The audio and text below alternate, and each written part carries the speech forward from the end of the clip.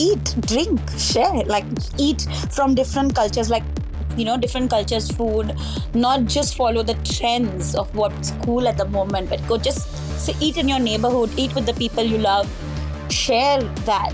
I had such a great time chatting to Abby Kitchen, head chef of Nomad in Sydney, that I thought, I reckon I need to chat to a great female chef who's working at Nomad in Melbourne. And today we are doing that. Our guest is Rupal Bhatikar. She works at Nomad in Melbourne, fire-focused, basement, absolutely delicious. Rupal, I'm so excited to welcome you to Dirty Linen today. Thank you, Danny. Thank you for including me. It's great to have you here. Tell us a little bit about yourself. So I was born and raised in Goa in India, with what I call all the joys of small town life. Great beaches, great seafood. I was one of those kids that, like everyone around me growing up, I went to university, got a master's degree in marketing, finance, and went on to have a 10-year career in working in marketing. But then it was one of those things, like I grew up in an environment where food was always at the center of everything that we did as a family. Like at breakfast, we'd be talking about lunch, at lunch about dinner. So food was always central to my life, even though I had a corporate career and I was working and traveling and doing all these things. Somewhere along the way, I felt like just doing the job that I was not enough. I wanted to do something else. And over the years, I think I just focused on food and how much joy it gave me to be cooking for the people around me. And once I sort of zeroed in on that, I was like, okay, I know that I want to do this for the rest of my life, like cooking and feeding people. So yeah, I transitioned a few years ago to going to culinary school here in Melbourne and then working as a chef. So that's what brings me here. That is so radical. I mean, I know how much joy food brings you. I've been watching your Instagram for a long time where you cook a lot of beautiful Indian food, especially Goan food, and it just always looks so vibrant, so delicious. It just leaps off the screen. You can just feel the love in there. But that is such a radical change. I mean, especially where I'm sure there were family expectations. You had this great career. I mean, how did that all shake down? Well, I must admit, like growing up, there wasn't really, being a chef wasn't a thing. Like it wasn't a career option pretty much. Like my entire family, everyone has academic careers. People are doctors, engineers, professors.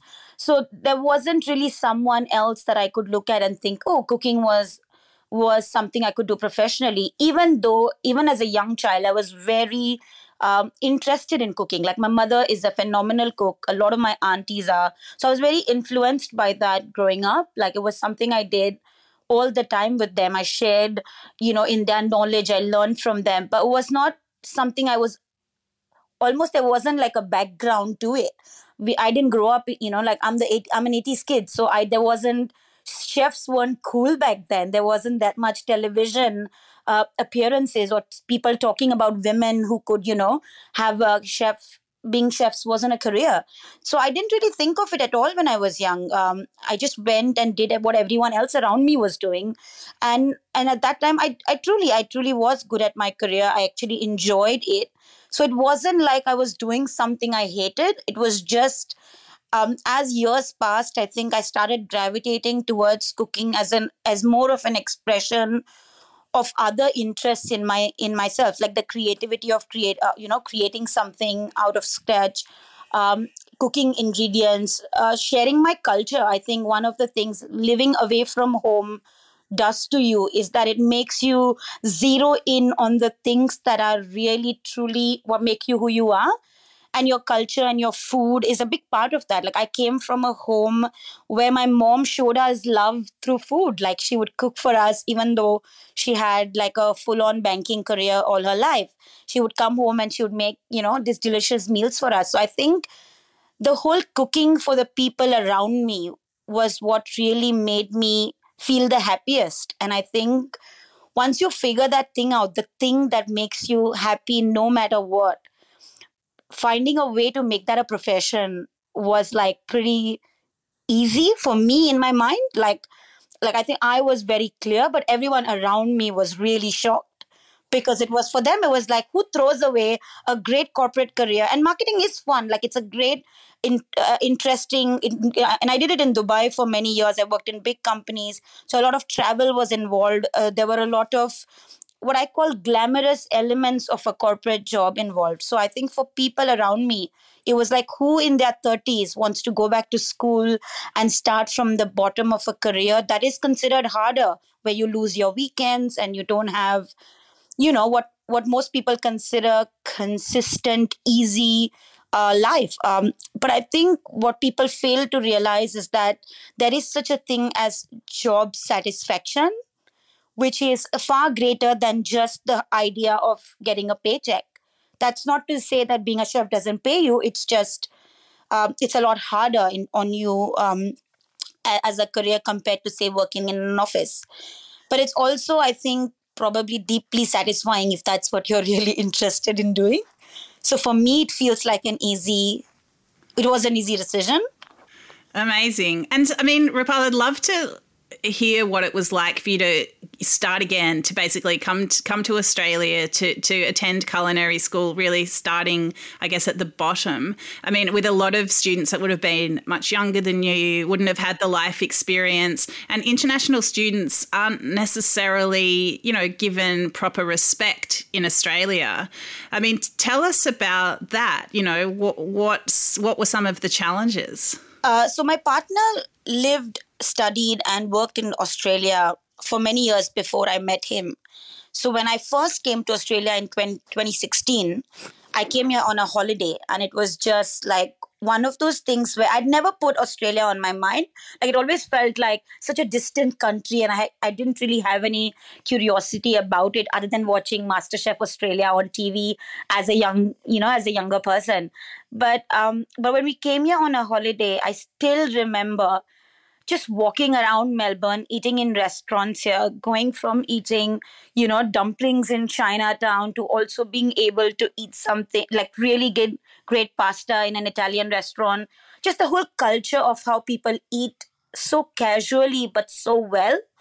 I think that really struck me about Melbourne. And of course, the coffee was brilliant, some of the greatest, which I would think was reason enough to move. But, the whole culture of how the city eats, how much the city cares about its produce and what's in season, and how that really shines on a plate. So I think for me, Melbourne was truly one of those cities which was love at first sight. Like, when I came here, I knew I had to live here.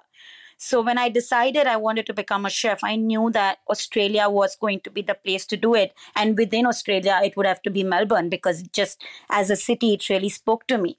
So when I came here and I went to William Anglis, which was where I was studying for my culinary education, I think I was very lucky in some ways to have some really good teachers. I think they understood just how much I was giving up to be doing this in my early 30s. Also, I brought what I call the same discipline of academics of doing a master's, before. I brought the same discipline to my education in my 30s, whether at culinary school. So I was that kid on the front bench, taking notes, asking all these questions, because I'd been a home cook for many years before. So I had all these questions in my head that I was waiting to ask professionals about. So I think from my side, I was really, really eager to learn. And I was like willing to kind of go the extra mile to show everyone around me that I was here and I was doing this seriously. So I think part of that really helped. I was also eating out really regularly to kind of understand what Melbourne food scene is really all about. So actually, even when I went out to look for my first job, I knew I wanted to work somewhere whose food I thought was incredibly delicious. And my first job was Miznon, which is one of my favorite cities in the restaurants in the city, because I think it does simple things, but it does them with such restraint and such care for ingredients.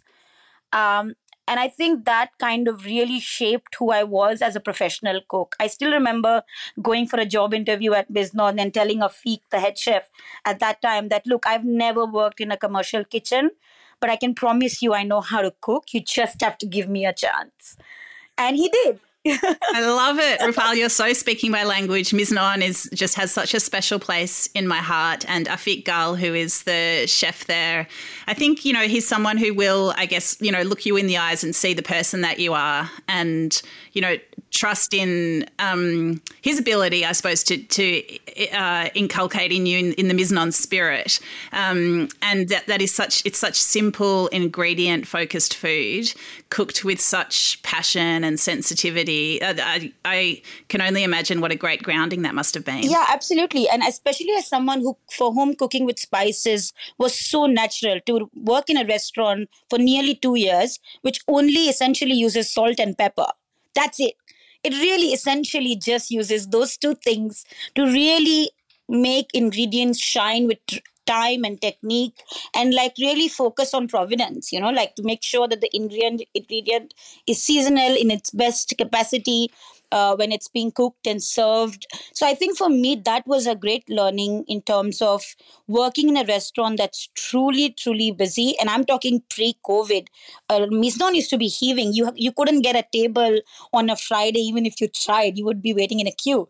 And I feel like that the pressure of working in a restaurant where the expectations are so high from everyone who walks through the door, even if they're spending $20 or $200. And I think that it really shaped who I am as a cook even today. I never think of it as you have to be a fine dining chef to have the same customer expectations. People who are spending money, whether they're spending $5 or $500, have the same expectation. They want to feel special to the value of what they're spending.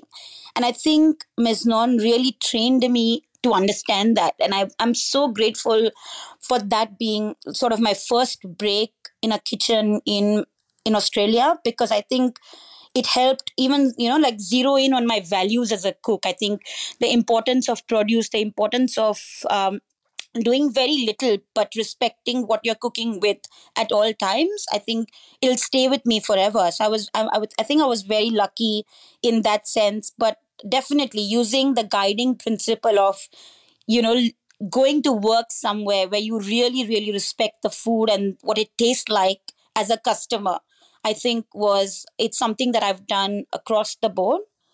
Further to the question that you actually asked in terms of how hard it is when you're an immigrant, I won't lie. I have had some less than savory experiences going for interviews and, going for jobs where I wasn't treated fairly, partly because I was a woman, partly because I was an immigrant. So those experiences do exist. But I think what I learned from them was to take myself out of that situation, because the whole idea that if you stay in that situation, it will somehow get better doesn't really work.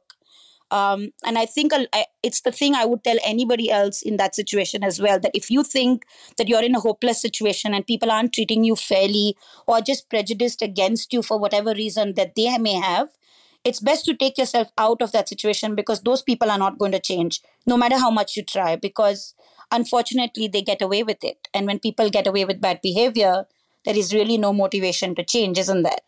So I think the fact that that happened made me even more conscious to find jobs and employers where I was very transparent right up at the interview stage that I would, this was what I was bringing to the table, and that I would expect a certain degree of fairness.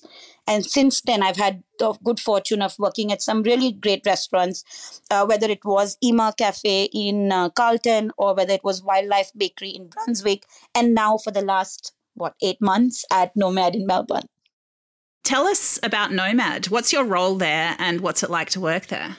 So I'm currently on the larder section, which is a Nomad, which does the famous kingfish, the flatbread, and some of the other dishes like the pumpkin hummus and things like that. So I've been working here, obviously, since the time that it is open. So I was part of the opening team. For me, Nomad is, I think, it has all of the characteristics of what makes for a great place of work. And it starts from the top down. I think to have someone really in tune with what's happening, someone, right at the top, right from executive chef Jackie to our head chef Brendan, or our senior sous chef Josh, all of them take a great degree of interest in everyone that's working there. So I think it's extremely important because it helps us in learning. Like I still remember the first time I went for the interview with Jackie for this role when she was hiring for Nomad Melbourne. I told her, look, I don't even know how to shuck an oyster at this point. So I know that's a quality you're looking for in a chef, but I'm telling you right now, I don't know how to do it. And she said, I appreciate your honesty, but you'll learn. And it's true. I learned and I can do it now and I can do it comfortably and well. So it's the things that, the honesty of with which I approached it was in terms of what I lacked at the time that I was applying for that job, because Nomad was an aspirational job for me, and it is even now, because of the kind of food that it creates. Using wood fired. Obviously for the cooking, but it's also the flavors. Like every dish you eat at Nomad, someone's really, really thought behind what people would like to eat. Like I always tell this about like the shallot tart, which is one of my favorite dishes at Nomad that we do. It's so savory and it's just onions and pastry. You would think that it's as simple as that, but it's not, because someone has actually thought about how someone would like to eat something, or whether it's a hash brown and smoked mussels and toom. I mean, potato, seafood, and doom. Like, who doesn't love that? So it's things like that that really inspired me to work at Nomad. And every day since then has been a great learning for me. Like, there's so much I didn't know, or didn't know enough when I started working there, that I know now, because of the fact that I'm surrounded by people who are what I call at the top of their game, and they want to share that with you. Whether it is having the opportunities to do big events, where the restaurant is sort of heroing other chefs or other menus that we don't normally do, or just working with people who've been doing this for so many years, taking interest in teaching you. Like just a few days ago, we were doing empanadas at work, and I put my hand up for learning how to crimp them because I didn't know how to. And like it's the learning that you get at every day of being at work, beyond just the paycheck and beyond just being treated fairly and treated well as a staff, where people around you, your seniors, care about your work life balance and things like that, beyond all of the basics, which I think are basics.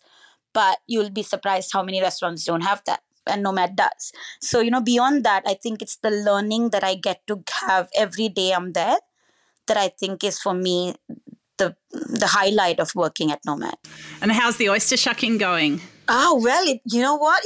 There are some slippery suckers there, but it gets better. I love it. It gets better. No stabbing so far, so it gets better. One thing I almost moved by recently was to see that Nomad is hosting Teague Izzard for a special dinner or a couple of dinners. So Izzard was in that same Nomad site, that basement, for more than two decades, and such a Melbourne institution. It closed, or it didn't reopen after the first lockdown. I suppose the restaurant didn't get a chance to say goodbye to its many loyal customers. To me, it just seems so lovely and such a statement of, that you're part of something bigger than yourself, for a restaurant like Nomad to, have such a collaboration. Yeah, absolutely. I think that's one of those things that food is like that, right? It transcends from, like, there's people so many times they walk into Nomad and they've had that experience having dined in that space as when it was Izzard, and they come and talk to our head chef Brendan, who's obviously been part of Izzard as well, and they'll just talk about how they think that the space has changed and how it's still special, and I think that's a wonderful thing that people, restaurants are not like an entity that comes and goes. Like, they live on in people's memories. Like, people must have had their special occasions there. People have special memories of dishes they've eaten there over the years, and that never really goes away. So to be able to kind of celebrate that and respect that, as time goes on, I think is a wonderful thing to be a part of. Yeah, it's really special. So Rupal, where does Indian food fit into your career now? Oh, I think I would be lying if I didn't say that that's the dream. Like, the dream is for me to eventually, at some point in my life, be able to cook Indian food for people in a way that professionally. Now, obviously for me, I feel like I'm at the stage in my career right now where there's so much I need to learn as a chef. And I think learning across culinary cultures is very important. Like you learn techniques that different cuisines operate. You learn techniques of how you manage a restaurant, whether it is, how do you cook to feed a group of people that will largely love and appreciate the food that you cook. Also, for me, I think very important when I cook Indian food is to do it with a certain degree of respect and admiration. Now, I feel like obviously being Indian, I have very strong opinions about how Indian food is represented in Australia. Um, and whenever I do have a restaurant or whenever I do cook Indian food in any professional capacity, I would love for people to see how much of what they think Indian food is it isn't like that at all. Like there are so many misconceptions about Indian food, like that we're a land of butter chicken and naan. Like we're not. Like majority of the country doesn't own a tandoor. Like the tandoor doesn't exist in most of India. Like especially when you think of where I come from, which is Goa, we largely eat a seafood and pork diet. Like we're not vegetarians. So the thing, like I still remember when I first started posting to Instagram about Goan food and the frequency with which I used to post seafood, everyone was like, oh, I didn't know Indians eat so much seafood. And I was like, well, we have a coast. So I mean, and it's things like that. It's like this idea of what people think Indian food is, and I don't blame them. I mean, it's what they have seen. Like if restaurants keep doing that, um, there's no offense, by the way, to cooking a butter chicken. I think a butter chicken is a wonderful dish, but that's not to be, to use a whole country's cuisine to just be boxed into this one sort of typecast butter chicken, Rogan Josh, and naan sort of um, menu is really unfair. I'm a huge fan of doing food from the coast of India. Like that's where I grew up. That's what I eat. There's obviously because Goa was a Portuguese colony. There's influences of the Portuguese culture on that cooking as well. So for me, I think when the time comes, I would love to cook Goan food in the same way that Melbourne does food of other cultures, which is hyper seasonal, hyper local, focused on produce that's in Melbourne. Like, I think my Instagram, and one of the reasons why I do that or post regularly or Indian food or Goan food that I cook at home is so people can see that even living in Melbourne, you can actually cook fairly accurately and a wide variety of Indian food, just using local ingredients. I'm not importing anything. This is all ingredients I have access to in Melbourne. And I think the variety that you can cook within the whole Indian context of flavors and textures. And, I think like until I feel confident that I'm able to do that for people, like I don't think I want to do it professionally until I'm ready for that. Like I would love for people to be able to see and taste just really like intelligent food. Like currently, like one of my favorite restaurants in Melbourne is Manze, and what Nagesh is doing there with Mauritian food. I think that's such a wonderful way to represent like a culture that's not seen enough, that is not represented enough. And I feel like until I feel the confidence to be doing something like that, something respectful, something that really allows the flavors of the culture shine, I feel like until that point, I want to learn. Like I want to learn how to be a better cook every day. So hopefully at some point I'll feel confident to do. Well, I am going to keep whispering at you that you should do a pop-up because I want to eat some of your food. Tell me some of the dishes, like get really specific. What are some Goan dishes that you think Australia needs to know more about? Oh, wow. Okay. One of my favorite Goan dishes ever is called a prawn dangar. A dangar is essentially like a cutlet, but it's made with fresh river prawns with lots of onion and chickpea flour.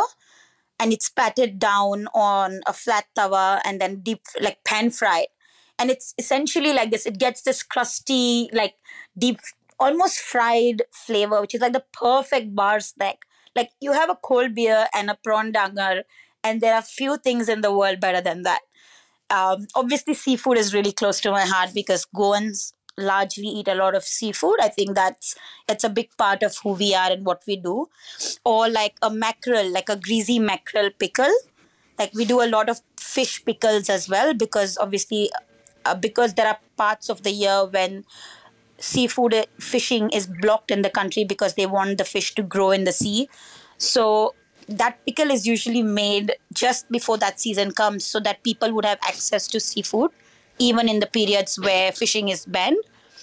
So I think that pickle is such a great idea of preserving fish while still making it tasty, and it has that really punchy chili and vinegar sort of flavor that you just eat a little bit of on the side of anything that you're eating, whether it's a simple rice dal meal or a rice fish curry meal. And like it's such a punchy, pungent flavor. Rapal, what about a pork dish? Can you tell me one of your favourites?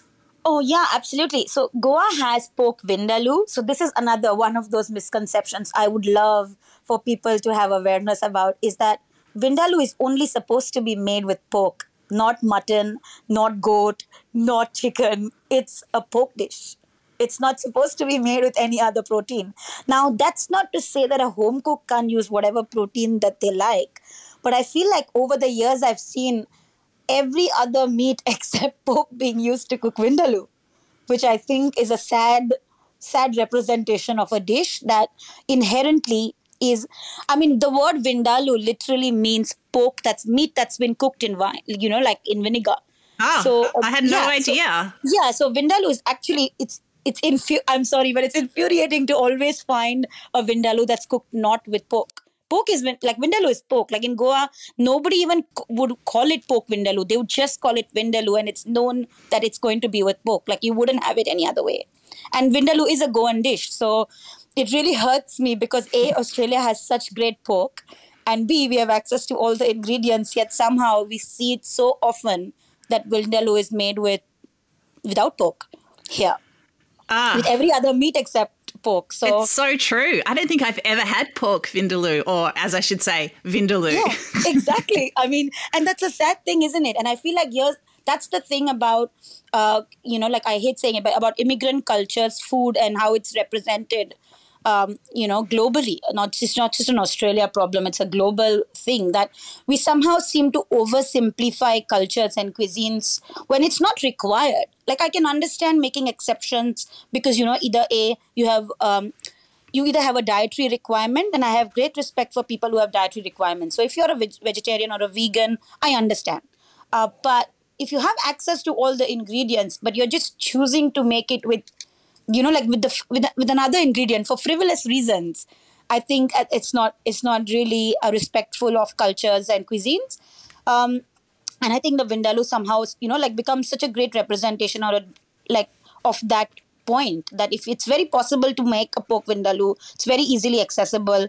You don't really have to add tomatoes to it. It's not an onion tomato, like it's not a masala like how everyone thinks a generic Indian curry is. A pork vindaloo is cooked very, very differently in technique, and it's supposed to be like a curry that's rested. It's made like 24 to 48 hours before you eat it, so that it rests, because then the vinegar really sort of, accentuates the flavors in the chili and garlic marinade. But I feel like some of these things, that I feel like somewhere the oversimplification of cuisines and cultures just dilutes what a dish is supposed to taste like. And then it's unfair on customers because they aren't wise up for it. Like I feel like culinary, like experiences should be educational in some ways, because you're getting a chance to sort of understand and learn from another culture and how they do things and how it's interesting. It's like adobo, like the Filipinos have adobo, right? Like it's such a wonderful dish. But imagine if someone just changed the essence of it. Like it's supposed to be vinegary and soy saucy, and like it has that like intrinsic quality. But if you change that, then it's sort of disrespectful to that whole culture and what that dish represents. We can't all have like a blanket sort of, like brush everything with the same strokes of same colors and every dish tastes the same. Like you don't need that. Each dish has its own special story and reason for being like that.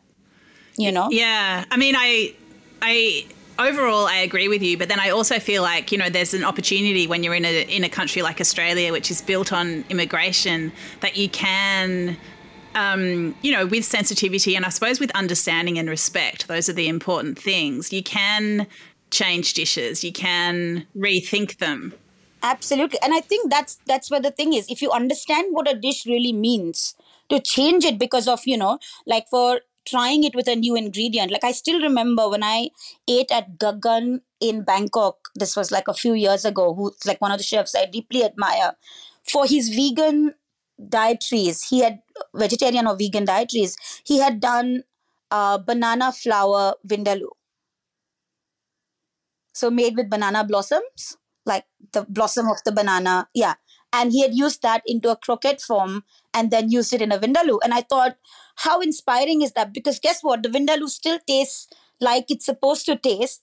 But here, a vegetarian or a vegan person who probably wouldn't be able to access the dish before because they don't eat pork or abstain from meat for whatever reason. And now they were able to experience the flavors of vindaloo. And how creative is that? Like, yeah, I think the creativity is absolutely there for people to sort of showcase, what they would love to take as their understanding. That's why I feel like the word authentic doesn't mean anything, because if it's authentic to your experience of the dish, then it is authentic. But I think what is important to remember is that maybe we shouldn't really change the core of what a dish stands for. And then just, because then people won't know what's real and what's not. Like, you know what I mean? Like that, I think, is the only thing we need to maintain so that the sanctity of certain dishes remains. And then that flavor sort of goes from one place to another and more people know about it. Yeah. I mean, it needs to be anchored, I suppose. It's it can't just be drifting randomly with, just flavors plucked hither and thither. It needs to, I guess the change can be part of its story, but it needs to have that beginning of the story as well. Rupal, apart from just whispering pop up, pop up, pop up, maybe a Vindaloo pop up, I would just like to say I so enjoy speaking to you. I reckon I could talk about food with you for about 5 years nonstop. But is there anything else that you would like to say today on the podcast? I think the thing I always tell people is like, eat, drink, share, like do that, like eat from different cultures, like, different cultures' food, not just follow the trends of what's cool at the moment, but go just eat in your neighborhood, eat with the people you love, share that, and yeah, I think that's the only thing I always tell people, like and season your food. I love it. It's the thing I tell people all the time. If you think something doesn't taste that good, it probably needs salt or it probably needs lemon. Beautiful. Wise words to leave us with. Rupal, thank you so much for sharing with us today on Dirty Linen. It's been an absolute pleasure. My pleasure. Thank you.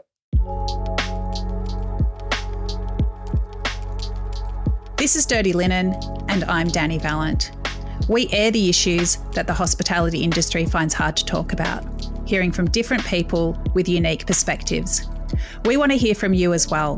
If you have something that needs to be said about a topic, get in touch so we can include your perspective. Contact us at dirtylinen@deepintheweeds.com.au or hit us up on Insta at Dirty Linen Podcast. We can't wait to hear from you.